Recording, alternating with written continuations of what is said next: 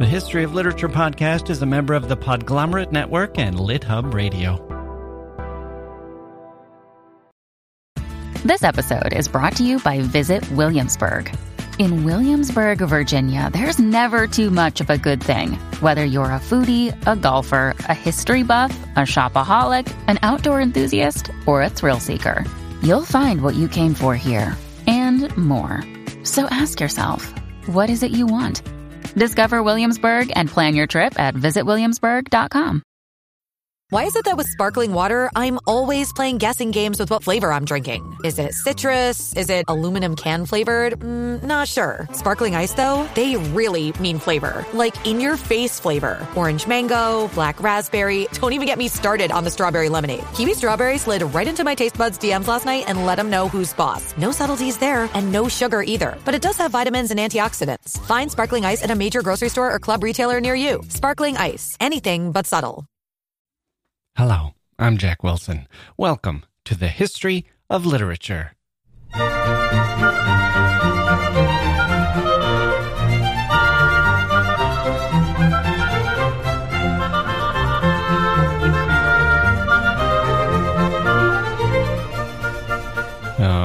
Okay, here we go. Hello, everyone. Wow. It is so great to be speaking with you today. Things are getting bad out there, folks. They were bad, and they're getting worse. But we're going to try to stay positive here at the History of Literature. For those of you who need a break from the news, especially the bad news, we've got a great episode lined up, a fun one. And it's the holiday season. I think we all need to do the best we can, don't we? We'll have Chekhov on Thursday, the seagull, and oh boy, if that gloomy little thing doesn't cheer you up, I don't know what to tell you. I will be enjoying myself when we discuss it, that's for sure. Okay, so today we have Mike Palindrome here to talk about Swann's Way, the first volume in Proust's magnum opus, In Search of Lost Time, which I still believe should be called Remembrance of Things Past, and please get off my lawn. I'll give you a little setup before that to put you in the right frame of mind. But before we get there, let's hear from a listener. Oh, excuse me. Someone's knocking at the door here. Hello? Ooh. The stormy weather. Me, Lady Macbeth. Oh. I'm here to ask you... Now stop. Sorry, that's my dog, Spot. His favourite dog walker hasn't shown up yet, and he's refusing to... Out, you damn Spot! He's simply refusing to leave the castle without his favourite dog walker. What happened to the dog walker? Funny story, actually. I had my husband kill him. I can't remember why. Something about a dagger. Anyway, our desperate and sweaty minion, Jack Wilson, is going to procure a new dog walker. But he... Spot! If you don't get out now, I shall kick thee all the way to Dunsinane Hill. You know I would to Dunsinane. Won't you help Mr. Wilson secure a few funds? Spot and I shall be ever so grateful.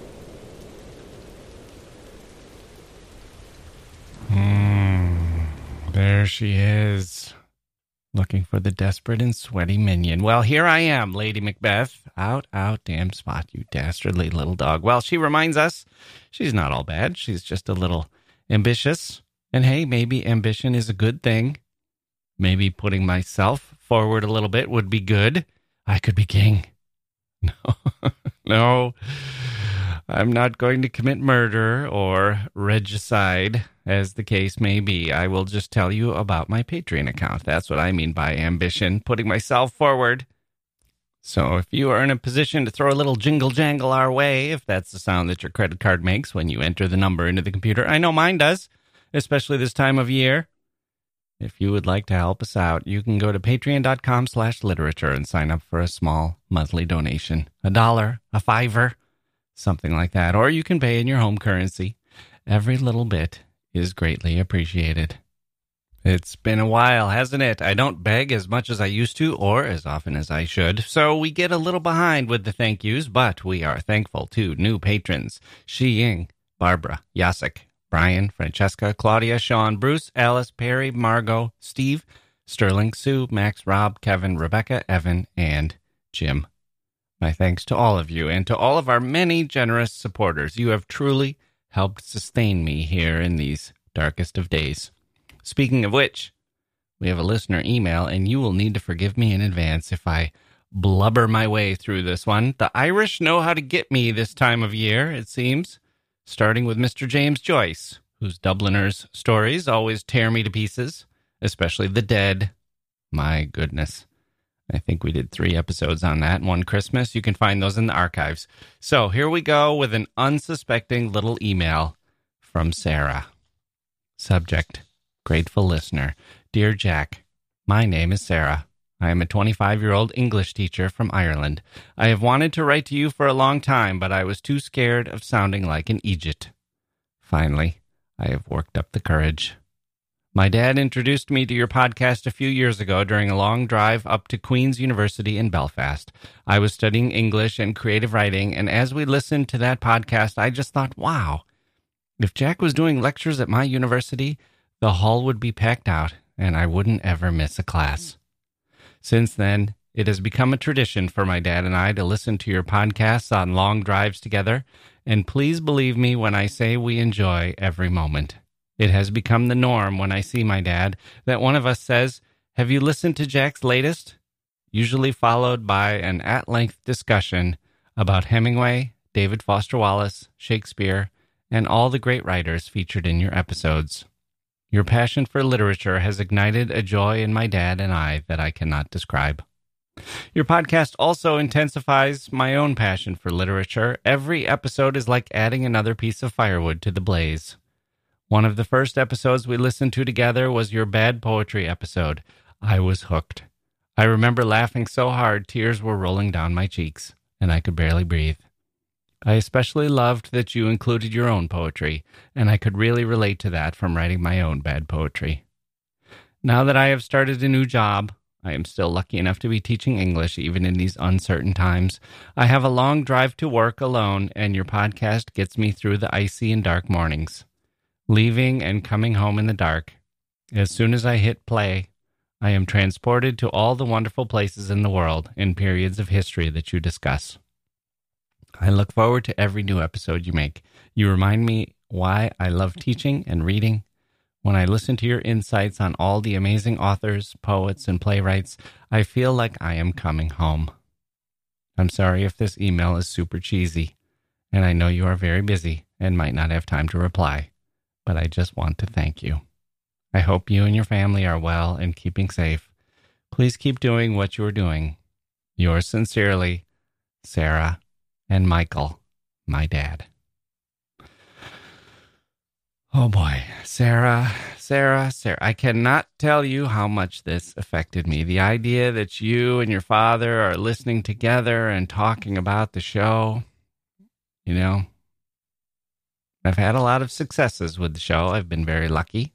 I think we've moved into the top 25 of books podcasts around the world, which is very humbling, considering there are shows on big platforms like the New York Times and NPR and places with a built-in audience that can just list their podcast on a huge website, that kind of thing.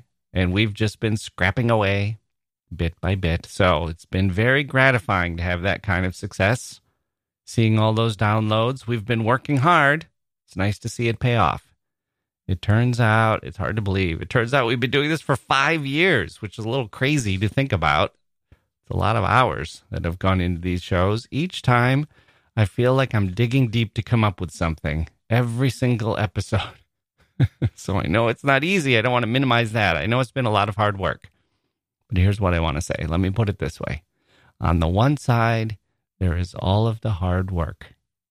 And on the other side, there are the rewards. The nice little mentions here and there, the thoughtful comments, the kind words in the emails, the moments where I feel like I'm connecting.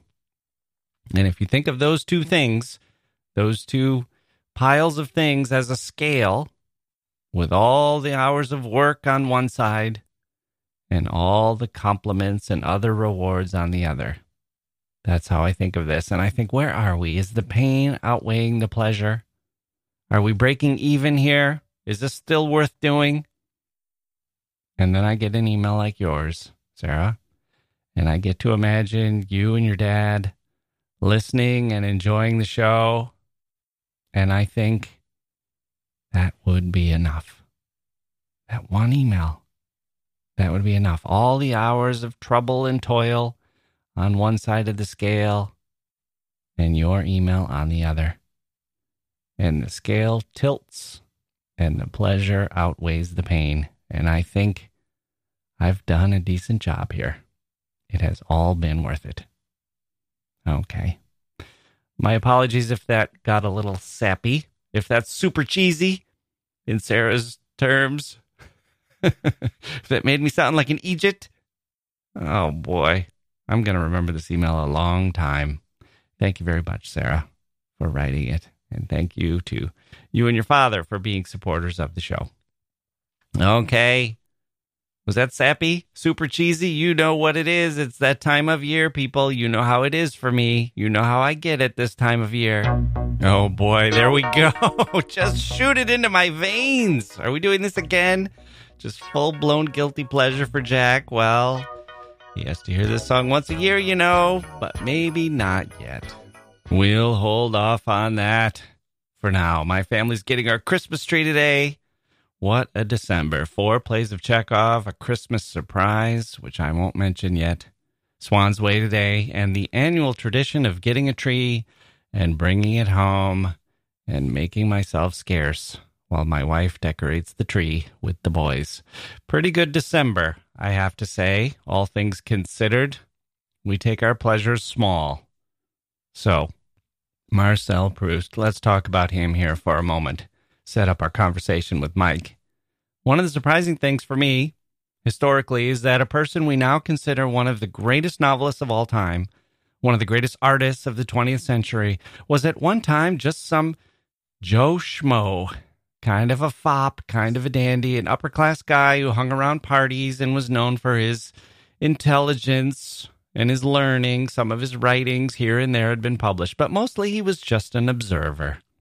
This was not the guy whom everyone expected great things from. He wasn't known for being brilliant at school or for showing young early promise with exciting novels at a young age. Wasn't nationally famous. People weren't waiting to see what he was going to write.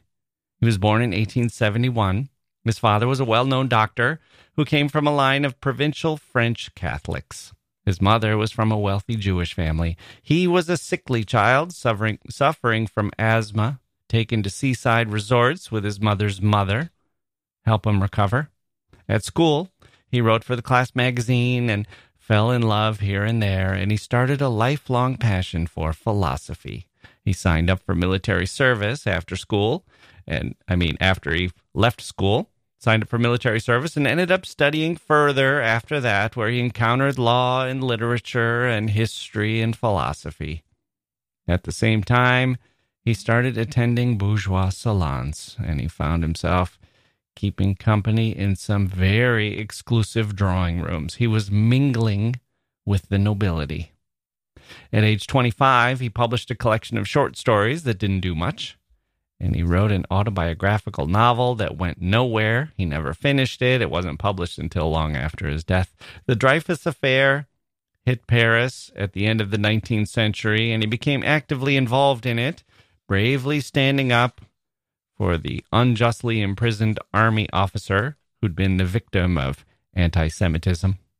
This started his disillusionment with the aristocracy. He was starting to see the world as it really was now. At the same time, he fell into a kind of state of reverie in an artistic sense, as John Ruskin's essays shocked his system. He abandoned the autobiographical novel and started to look to new sources of inspiration, even revelation, in cathedrals and Gothic architecture and the beauty of nature and the beauty of Venice, which he first visited with his mother in 1900. His quote from that period was, quote, "Suddenly the universe regained in my eyes an immeasurable value," end quote. His father died 3 years later, and his mother died 2 years after that. Once again, his system was shocked. He was alone now and filled with grief. But at age 34, he also had the financial wherewithal to let him do what he wanted. And what he wanted to do was attempt to write the novel he had in mind, the novel that would eventually become a remembrance of things past. He made a few false starts, And he went through a phase where he was mainly writing parodies of other authors, which might have been kind of a warm-up exercise for the real thing. And then, in January of 1909, when he was 37, he had a moment. He tasted tea and a biscuit together, and they brought back a childhood memory, and suddenly we are in the magical world of his Madeleine, which became so famous. It unlocked everything for him, what he wanted to write about and how he wanted to write it. He was thinking about getting married, but instead he retired from the world to write his novel. And he pretty much married his novel after that. He was married to it in the way you might say a monk is married to God. He finished the first draft of the first volume in 1912 when he was 41. So, what next? You might expect that he writes the first volume of his masterpiece, sends it to publishers who recognize its genius and eagerly present it to the world. No, not at all. Publishers rejected it. No thanks, Marcel. We don't know what this is, but it's not for us. And here's the wildest part of the story. These weren't just editors who didn't see the greatness of it. Some blind editors, some of them were. But one of these editors and publishers was the intellectual André Gide, who was himself a pioneer of sorts, a great poet and novelist in his own right, who eventually won the Nobel Prize for Literature. And he turned it down. Proust went ahead and published the first volume, Swann's Way, at his own expense. And the novel was well received, and André Gide, reading it, immediately realized his mistake. He apologized to Proust, and he said he had missed it, and he had been wrong. He'd missed the boat on that one, and he offered to take over the publishing of the next volumes. Proust said, thanks, but no thanks, and he stuck with the publisher he had originally commissioned. The next big event was World War I and then the publication of the later volumes, but let's save that for another time. Instead, let's just focus on Swann's Way, the book that no one expected, no one was waiting for, and no one wanted until they did. You might say that Proust had to create his readers along with his novel, but once he trained the world how to read, the book became a part of the landscape. It's like a holy mountain that stands off in the distance. That can be a little remote, a little icy, a little distant. How do you approach? How do you start the climb? Is Swann's Way the place to begin? Mike Palindrome will join us now to make the case for Swann's Way after this.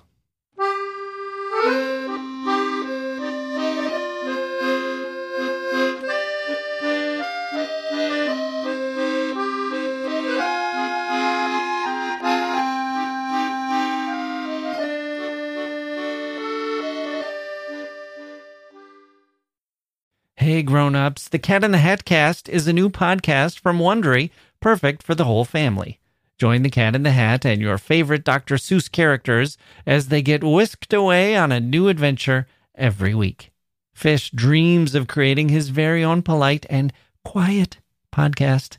That is, until he gets a surprise visit to his Fishbowl podcast studio from the Cat in the Hat himself, and it becomes very clear that the cat has other plans for the podcast, and those plans are the opposite of quiet. The cat may be disruptive, but it turns out he's also a great help to get Fish out of all kinds of predicaments. Bursting with music, silliness, and rhymes, the Cat in the Hat Cast encourages us all to find fun that is funny in every episode. Sing along to new favorite songs, try your luck at Titanic tongue twisters, have some fun with wondrous wordplay, and most importantly, bring your family along for all of the adventures in the Cat in the Hat Cast. Follow the Cat in the Hat Cast on the Wondery app or wherever you get your podcasts. You can listen to the Cat in the Hat Cast ad-free right now by joining Wondery Plus in the Wondery app or Wondery Kids Plus in Apple Podcasts.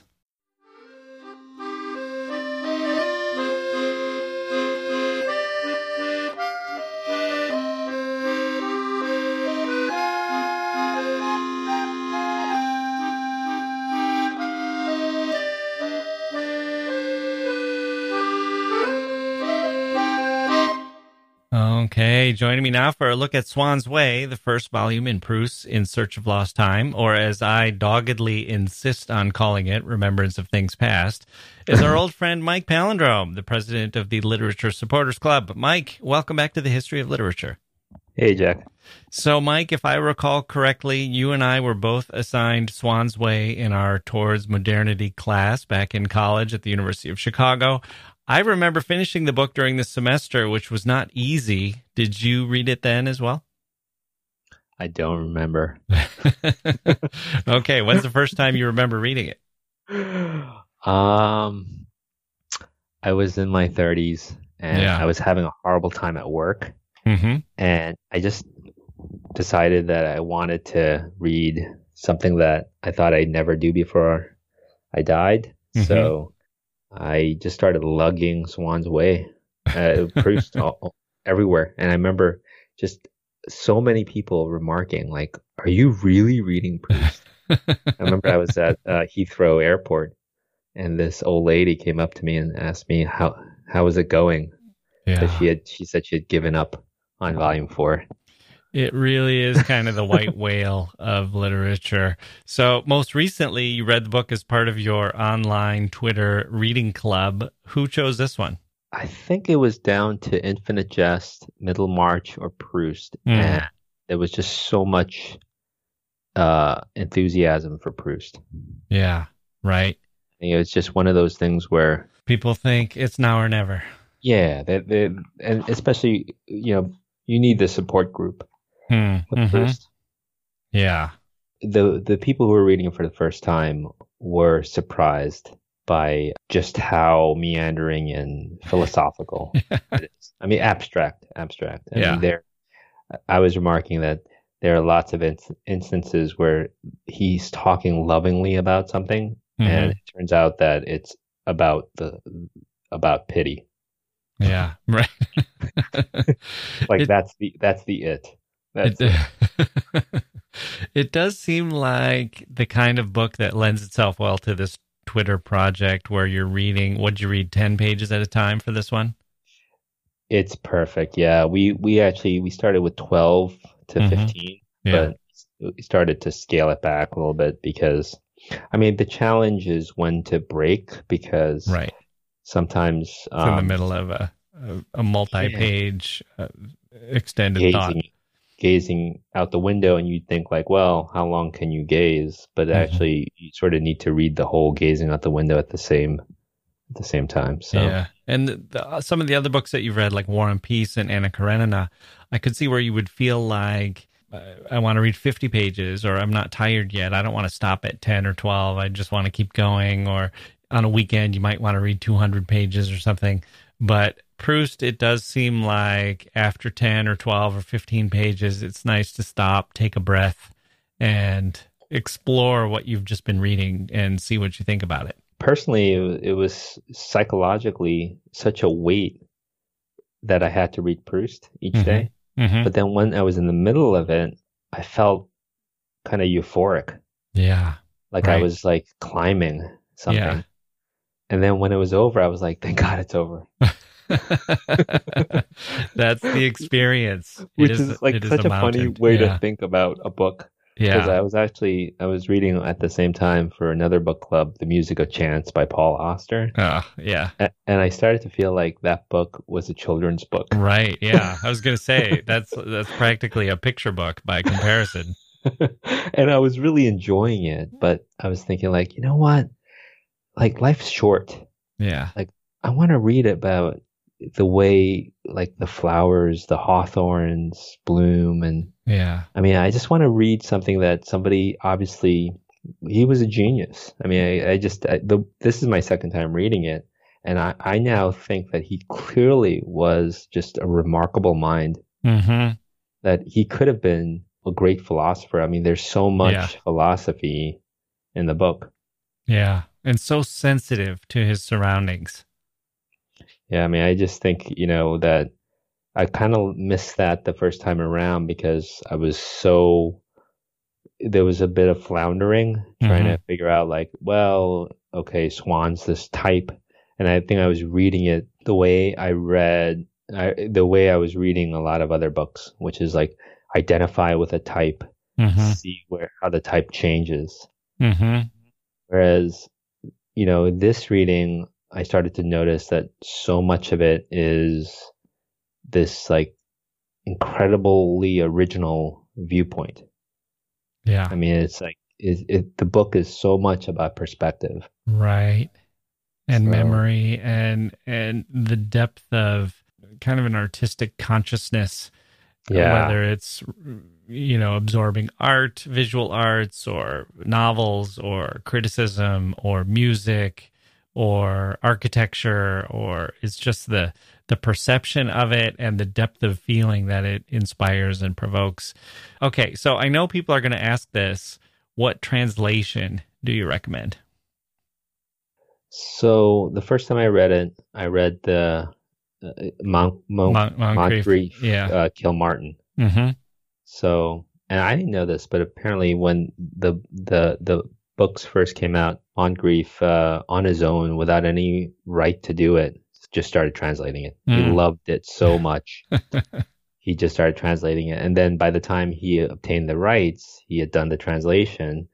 And then Kilmartin came along, took the Moncrief, and then adapted it. And then since then, the modern library, Enright. Yeah, so they call, in the parlance is, you have KM, Kilmartin, Moncrief, and then you have KME with Enright. Now, Penguin recently has done a translation where they got a different translator for each volume. And I just read that one, the Lydia Davis, the amazing short story writer, translated volume 1. Right. So that's the translation I read. And I have to say that it's so readable. Yeah. Okay. She really has a sense of the rhythm of the sentences and just kind of, apparently Kilmartin and Moncrief really took liberties with the translation. And then I read in an essay, Lydia Davis said that she didn't look at their translations. She just translated it herself and then looked at theirs, which is different from previous translations, which have always started with the Moncrief. Right. So. Okay. So that's good advice. Okay, so we've done some shows on Proust before. I find it hard even to express my admiration for the novel and for him. It's like a mountain for me. The way you described it earlier is consistent with my own reading. Maybe it's my magic mountain, no pun intended. It's like a mountain among hills. It makes, it's the grown-up book. It makes the other books look like children's books.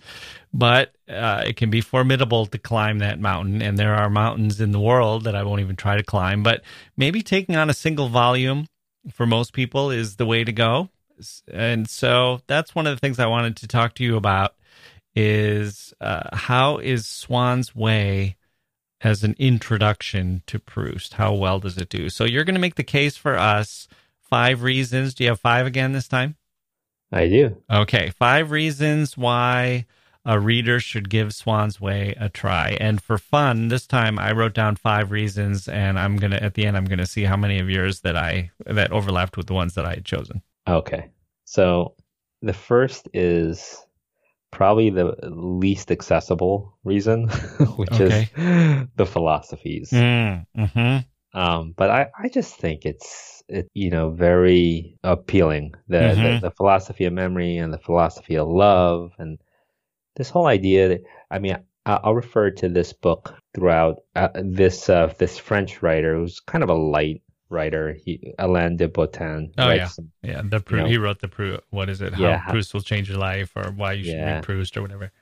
But he has some good details and quotes from Proust, and he says that our social personality is the creation of the minds of others, and I think that encapsulates just the insecurity that Proust was trying to capture.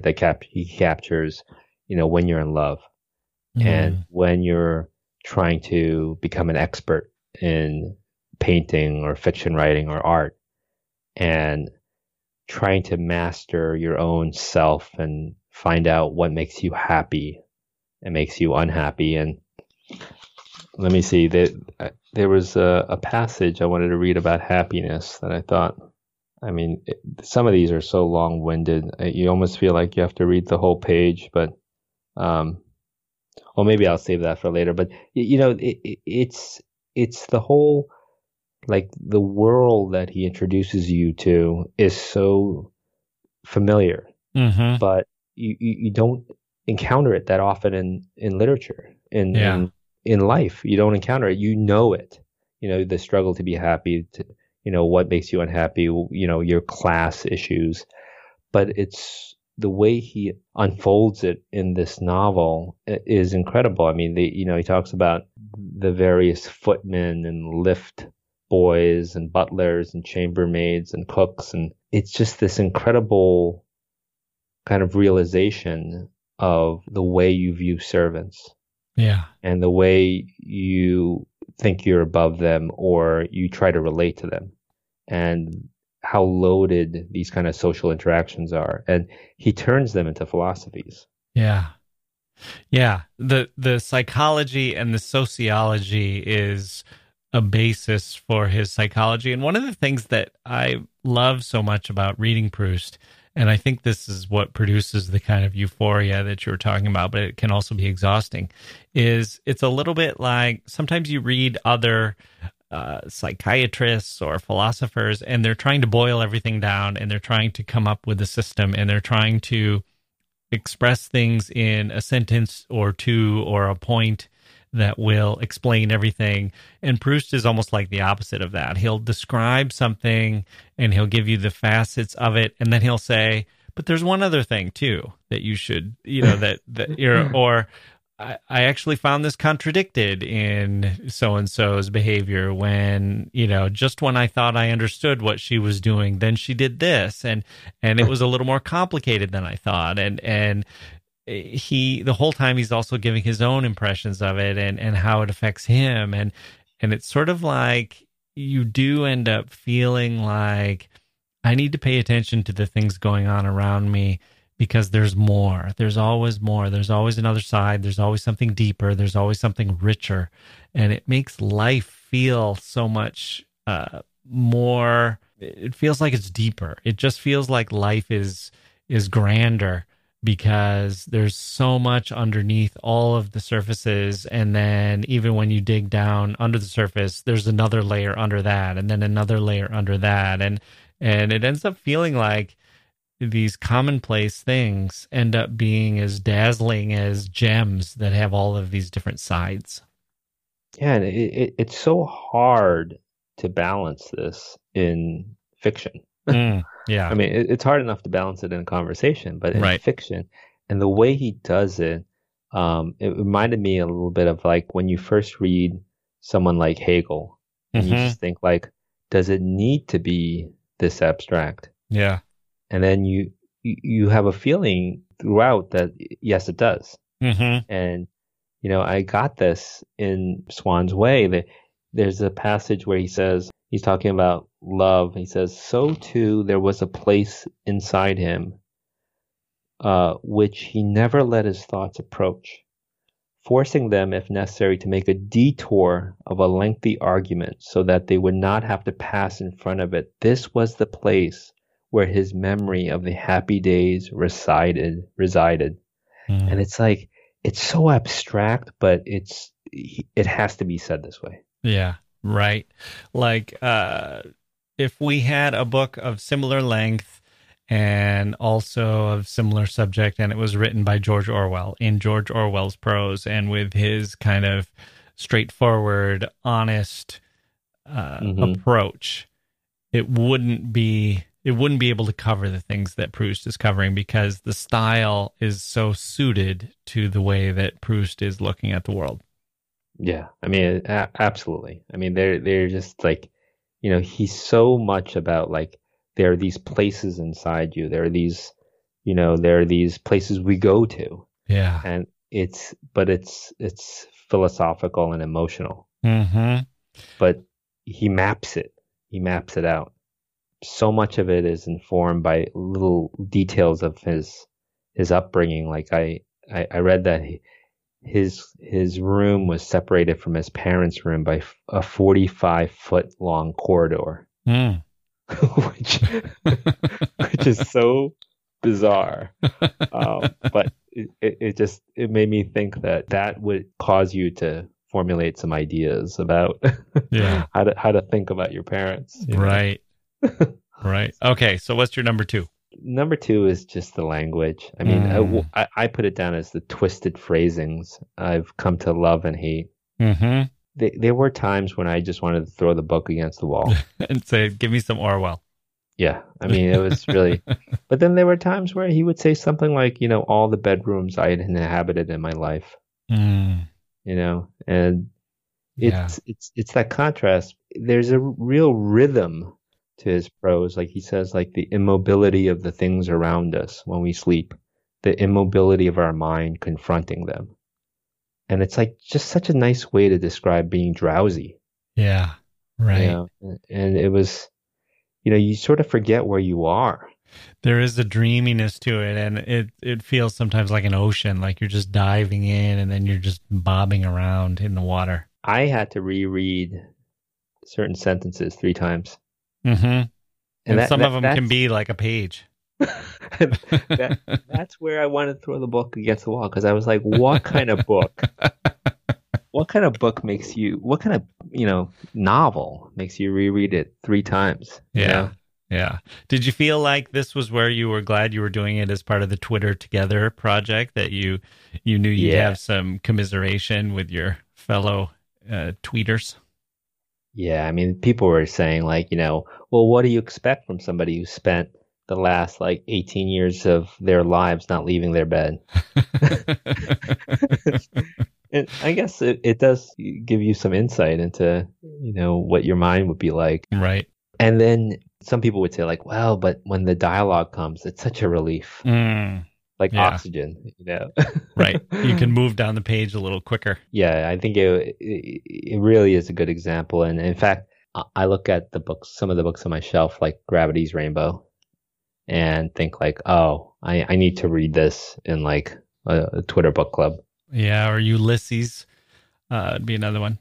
Yeah, that a lot of people want to reread Ulysses. I've been so pleased by what a hardcore group of readers there are on Twitter. And so if our listeners are not on Twitter, I almost recommend you get on Twitter and just see the nerdiness out there, and people writing tweets almost every day about Melville. Yeah, right. Okay, well, let's take a quick break and we'll come back with the rest of your reasons for why people should read Swann's Way.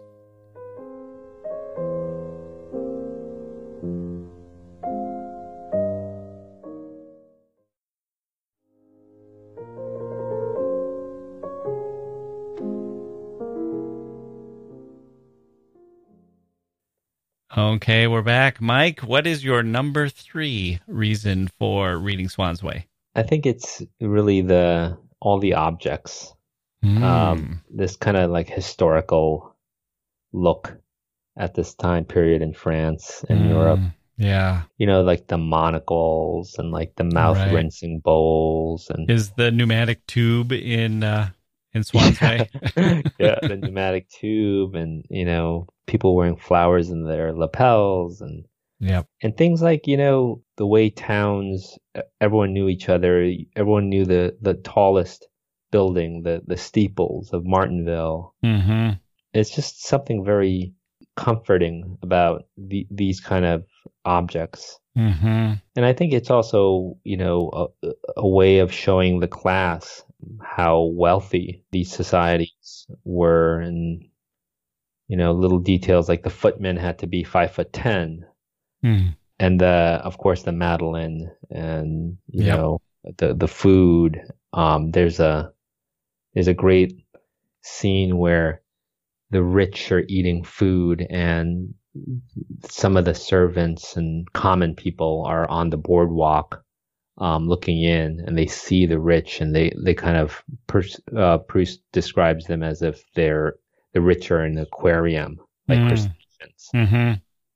Yeah, and it's just fun stuff like that. And Yeah, and just the whole, I mean, Swann's Way just being one of the ways you could go to get home. And, just that they're going on these walks and we could go this way or we could go that way. And that era where there are trains and there is mobility. It's kind of modern. There's war, but there's also still that it's kind of my grandparents' era. Yeah, I mean, it's, and you can write pages about the flowers. Yeah. In Swann's Way, and Odette and Charles Swann. We haven't really talked about what Swann's Way is, but I mean, Charles Swann is this idol of the narrator, and he's not that great a guy. Yeah. But he makes a play for Odette, who's a former prostitute, and she has these flowers in the front of her coat, catilias, and they talk about how when they make out, the code is, making catilias. The use of flowers throughout the book is very telling. They're well kept, but then they're sort of like, used and discarded, and it's just this. You could go on and on about some of the symbolism, and I pulled down from my shelf the French psychoanalytic theorist Julia Kristeva. Yep. She has a book on Proust that's amazing, Time and Memory. But I was rereading the first chapter because there's this offhand reference to a novel by George Sand in Swann's Way. And the novel, the plot of it is about a young boy who is adopted by a mother and then leaves the village and then comes back and then ends up marrying his adopted mother. And Julia Kristeva is basically just like, I mean, if there was a mother-son plot that was, ever more like complex than, Marcel and his mother, I mean, this. Yeah. So there are all these layers that you can explore if you want. You don't have to, but I just think, just taking flowers, for example, I mean, every object there's all these little motifs. Yeah. Proust does make you want to read. He makes you want to go see the paintings of the artists that he's talking about. He makes you want to read Ruskin and Anatole France and the writers that he's talking, George Sand and the other writers that he's talking about. And his love for the art is infectious. Yeah, I mean the description of music is incredible too. Vinteuil and the melody, the sonata and the little phrase. Yeah, and people kind of leaving sheet music on the piano and they're saying like, "Oh, what's this?" Because they wanted to play it. I mean, there's just so much in here that you could write PhDs on. Yeah, and then but you don't have to dig that deep. You can just go with the entire mood of it, and I think that's just like such a testament to his writing. Yeah, the language is so sweeping. Okay, so what is number 4? Number 4 was just how I call it funny, but it's really just how insanely self-centered and obsessive he is. And he kind of has a sense of humor about it a little bit, but it's more deadpan than that. He's not really making fun of himself, but you can tell that he gets that he's a little over the top sometimes. Yeah, I mean, he talks about like how he can find aesthetic pleasure in almost anything. Yeah. Including the train schedule. Right. I mean, he says, the motive for my exhilaration was a desire for artistic delights. The guidebooks sustained it even more than the books on aesthetics themselves, and more than the guidebooks, the railway timetable. It's like what? Right. Yeah. He's kind of easy to parody. Yeah. I mean, I'll get to that. That's probably my last reason. The relationship with the mother, I think, is so funny. Yeah. And later in volume 2, because we just finished volume 2, but in volume 2, the relationship with the grandmother. Right. I just wanted to tell you this. his mother, when he was in his 20s and he had to serve his compulsory military service, his mother wrote him the most babying letters. And because he was, just saying how he missed home and he didn't like the military. And she said, Marcel, think of 12 months as 12 chocolate squares. They'll go by quickly. I was like, can you imagine your mother writing you that in your 20s? Yeah, I mean, there are a lot of, there's some kind of British hijinks, like Swann beds the cook. Mm-hmm. The Verdurin circle turns on Swann. I mean, right.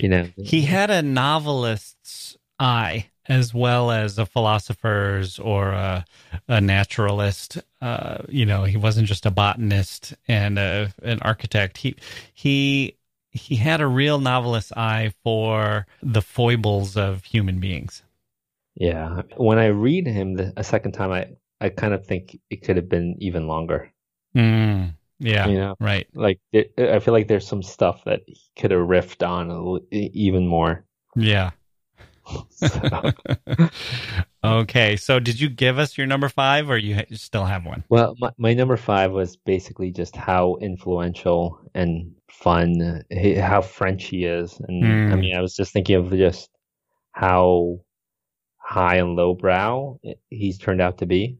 Yeah. The joke in France, I'm told, is that very few people have read him, but everyone knows about him. Right. And I was thinking of the Monty Python skit. Yeah. I don't know if you've seen this, the All England Summarized Proust competition. Yep. And then the first guy who goes says, Proust's novel ostensibly tells of the irrevocability of time lost, of innocence and experience, the reinstatement of extra temporal values and time regained. Ultimately, the novel is both optimistic and set within the context of human religious experience. In the first volume, Swann visits, and then he's cut off. and the judge goes, good attempt. Yeah, because you're given 15 seconds to summarize, remember something's past. Right. So it would take a lifetime. Yeah, I mean, I think, the expansiveness of knowledge about love, sex, food. I mean, you have the Proust questionnaire. The influence of him, even without having read him, is profound. Right. Okay. Well, that's a good 5. Let me tick off the ones that I had jotted down. Just sort of I didn't really give this a lot of thought. I did an impulse of these are 5 things that I remember from Swann's Way. If I were telling someone, well, here's what you get. If I'm like a used car salesman saying like, oh, it's this one, it's got a good stereo, and this one, it's got a, leather seats. What would I tell people about Swann's Way in particular? And I wrote down the Madeleine scene. A lot of people, I think, and that kind of is like your number 5 in a way. It's kind of like one of those things that's so famous that it's nice to actually read the real passage. I mean, I get goosebumps when I read that page. Yeah. Right. Because I mean, I have the cartoon version also, and that little block, that page is magical. Yeah. I had going to bed and receiving the kiss from his mother. Oh yeah, that was great. You touched on too.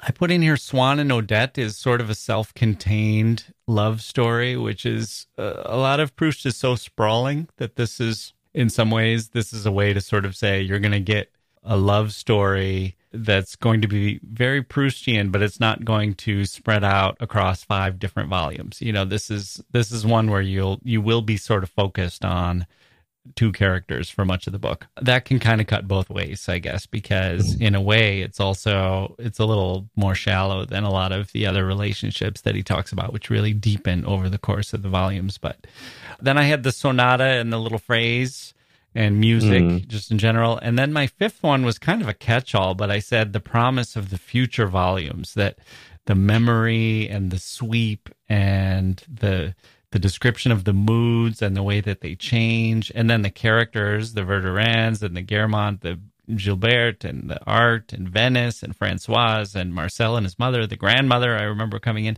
Just that you get introduced to all of these Bloch and these characters and writers and ideas that all become so prominent and they get so rich in the future volumes, but you get a taste of them in this first volume, Swann's Way. So I think our lists were pretty close to one another. Yeah, I mean, it's once you finish volume 1, I don't understand the people who don't keep going. Yeah, and volume 2 I think might be the best one. So we should do an episode on volume 2. Volume 2, people loved it. Yeah. Okay. I mean, this was interesting too, because we're about to start volume 3. I just learned that, I didn't know this, but apparently he thought Proust envisioned this as 3 volumes. Swann's Way, Germain's Way, and then Time Regained. Mm-hmm. And then he was about to publish Germain's Way. Time Regained was going to be the third. Yeah. Okay. Yeah, and World War I broke out. So they stopped publication of the books. Uh-huh. So at that time, he started creating a character based on his chauffeur, Albertine. Right. And he wrote Within a Budding Grove. Right. And it became 7 volumes. So World War I caused it to become 7 volumes. Right. Okay. Well, thank you, World War I. The only thing that was good for. Okay. Eating the Germans. So I've got a Proust quiz for you. Okay. I've got 4 writers here, and they all reacted to Proust in some way, and I'm going to give you the writers, and then I'm going to give you the reaction and see if you can put the reaction to the writer. Okay. Okay. Your writers are Virginia Woolf, Vladimir Nabokov, Evelyn Waugh, and Kazuo Ishiguro. Okay. Okay. I know all 4 of them you're very familiar with. Yeah. Okay. Quote, "To be absolutely honest, apart from the opening volume, I find Proust crushingly dull." End quote. Which of the 4 said that? That's Ishiguro. Yeah, that's right. Okay, next one. Quote, "Oh, if I could write like that." End quote. Wait, so Wolf, Nabokov, and who was the other? Evelyn Waugh. Oh, Evelyn Waugh. Nope. That was Virginia Woolf. Wow. Yeah. Okay. So blunt. You're down to 2, Nabokov and Waugh. Okay. Quote, "The greatest prose works of the 20th century, in order, are Joyce's Ulysses, Kafka's The Metamorphosis, Bailey's Petersburg, and the first half of Proust's fairy tale, In Search of Lost Time." End quote. All right, I'm going to say Nabokov. Yeah, that's right. That was... I thought Ulysses tipped me off. Yeah, right. Okay, so now because we're down to just Evelyn Waugh, I'm going to throw in a few other writers. Okay, so now we have Joseph Conrad, Francine Prose, David Foster Wallace, and Michael Chabon. Okay. Quote, "I am reading Proust for the first time, and I am surprised to find him a mental defective." End quote. And later called him insane. I'm just going to say David Foster Wallace. No, Evelyn Waugh. Okay, and let's do one more. Who said, "I found no emotion in it"? The quotes are "no emotion." Wow. Michael Chabon? Nope. That was Joseph Conrad. Oh, man. Michael Chabon said it was his favorite book. Wow. And Francine Prose had a really nice quote where she said, "In your life or at various points, these themes or notes of Proust stick in your mind like memories, not of your life, but Proust's, and you realize they are your memories of Proust." That's really true. Yeah. I mean, I have vivid memories of things that I read about in Proust that feel more real to me than, certain memories that I have. Yeah.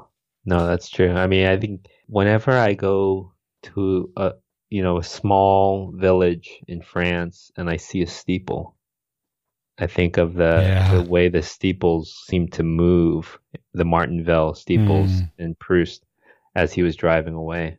Yeah. they seem to change order of height, you know. Yeah. And when I go to Venice, I think, oh, I find this beautiful, but I'm almost not worthy of it. Venice was so important for Proust. He had breakdowns before he even got there because he knew he wasn't going to be able to take it. And I get there and I think, oh, I can appreciate this, but I can't quite appreciate it just as hard as Proust would have appreciated it. Okay, one more quiz. True or false? Henry James once wrote in a letter, quote, "While it is true I once called a novel a loose, baggy monster, Monsieur Proust seems to have taken these words as a challenge more than a credo, and he has pushed the concept beyond all reason. What he terms his novel," that's in quotes, "is at once too loose, too baggy, and too monstrous to be worthy of the term." End quote. True or false? Yeah. I mean, it's so long. I'll just say true. False. Henry James did not say that, but I made that up. But he did say that reading Proust was, quote, "inconceivable boredom associated with the most extreme ecstasy which it is possible to imagine." End quote. I don't know if that's fair. I wouldn't say it's necessarily inconceivable boredom. I actually think Proust is less boring than most of Henry James, at least later Henry James. So it's kind of funny that he would say that. He seems to, physician, heal thyself. Okay, so my next question was the Twitter book club, where they are in it. So you finished the second volume, and then you're going to head into the third? We just finished the second volume. We took 3 days off, and Monday, which is today, or whenever, when we're it'll recording be in the it, past by the time this comes out. We're going to start Germain's Way, and I'm going back to the Penguin because Volume 2, I went back to Kilmartin, Moncrief, just this kind of as an experiment to see how I remembered it. Yeah, and it was a little tortured. Oh wow, I have to say, So. Although that's the big thing about translations. That's one of the debates is, if it's closer in time to the author, would it be closer in spirit? Proust probably was kind of tortured to read in French. Although you've read Proust in French, haven't you? I've read parts of Swann's Way. So this was interesting. Some of the French readers in the book club said that Proust is as hard to read in French as he is in English. Yeah, right. So they said it's not a matter of translation. Yeah, that doesn't surprise me. It actually is hard to read. Yeah. But apparently in France, it used to be taught in junior year of high school. Swann's Way. They read Swann's Way and Within a Budding Grove. They read the first two. Well, they should. This is one of their, I mean, it's a good anecdote for the arrogance of a teenager to read that and just be like, okay, this is the pinnacle. Yeah, right. Instead of Catcher in the Rye, right, which basically says, you are the best. Your view of the world is paramount, and in fact, it's high art and it's literature, and you be you, is to say, you know what, you've got some living to do, pal. Oh, I mean, people were giddy as they were reading Swann's Way. I could tell they were rushing onto Twitter to write certain things. Right. And it was infectious. People were responding back, and they were saying like, oh, I got to read this translation the next time. And you guys have to read this article about Proust's chauffeur. And it was, it was great. It does lend itself to that. You do get the feeling that a lot of people who are reading Proust think, I've got to write a book about this experience. I've got to tell people about it. I've got to write articles about it. I've got to do research on this. There are a lot of books about the year I read Proust, or how Proust saved my marriage, or, whatever it is. But it does feel like people get a little bit inspired, but also a little proprietary about their own thoughts coming out of the reading of Proust. Yeah, and I think one thing that I recommend is reading someone else alongside Proust. I mean, I'm reading 4 books alongside Proust, but I was reading Rachel Cusk alongside Proust, and also the Flaubert-Turgenev letters. Yeah. And I just think you can really see how innovative and original Proust was. Yeah, good advice. Okay, let's leave things there. Mike, as always, thanks for joining us on the History of Literature. Thanks, Jack.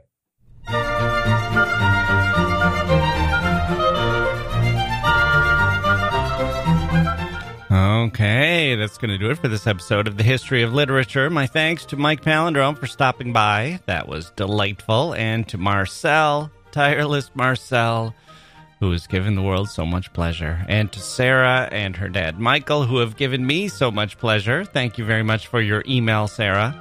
You have made my month a nice little bright spot at the end of a year of darkness. We are the History of Literature at historyofliterature.com and where else? Facebook, Twitter, etc. We've teamed up with LitHub Radio and The Podglomerate, which you can find at www.thepodglomerate.com. And there's some kind of deal going on with Stitcher. I'll have to learn more about that and let you know when that comes through. A lot of plans in the works for 2021. Oh, and if you are a literary agent, listen up. If you are a literary agent or a book editor looking for exciting new projects, let me know. You can reach me by email. I have got just the thing for you. Exciting. As Michael Lewis, the author of Moneyball, once said to me in my book-selling days, let's hope this makes us both a lot of money. Well, he was half right, as it turned out. It made one of us a lot of money.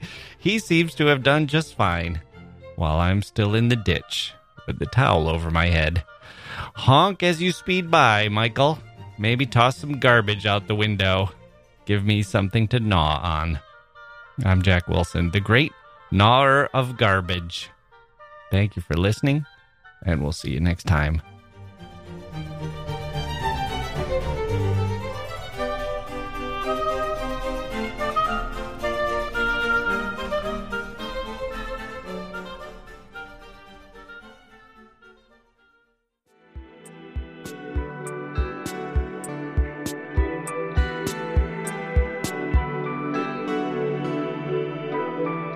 The Podglomerate, a sonic universe.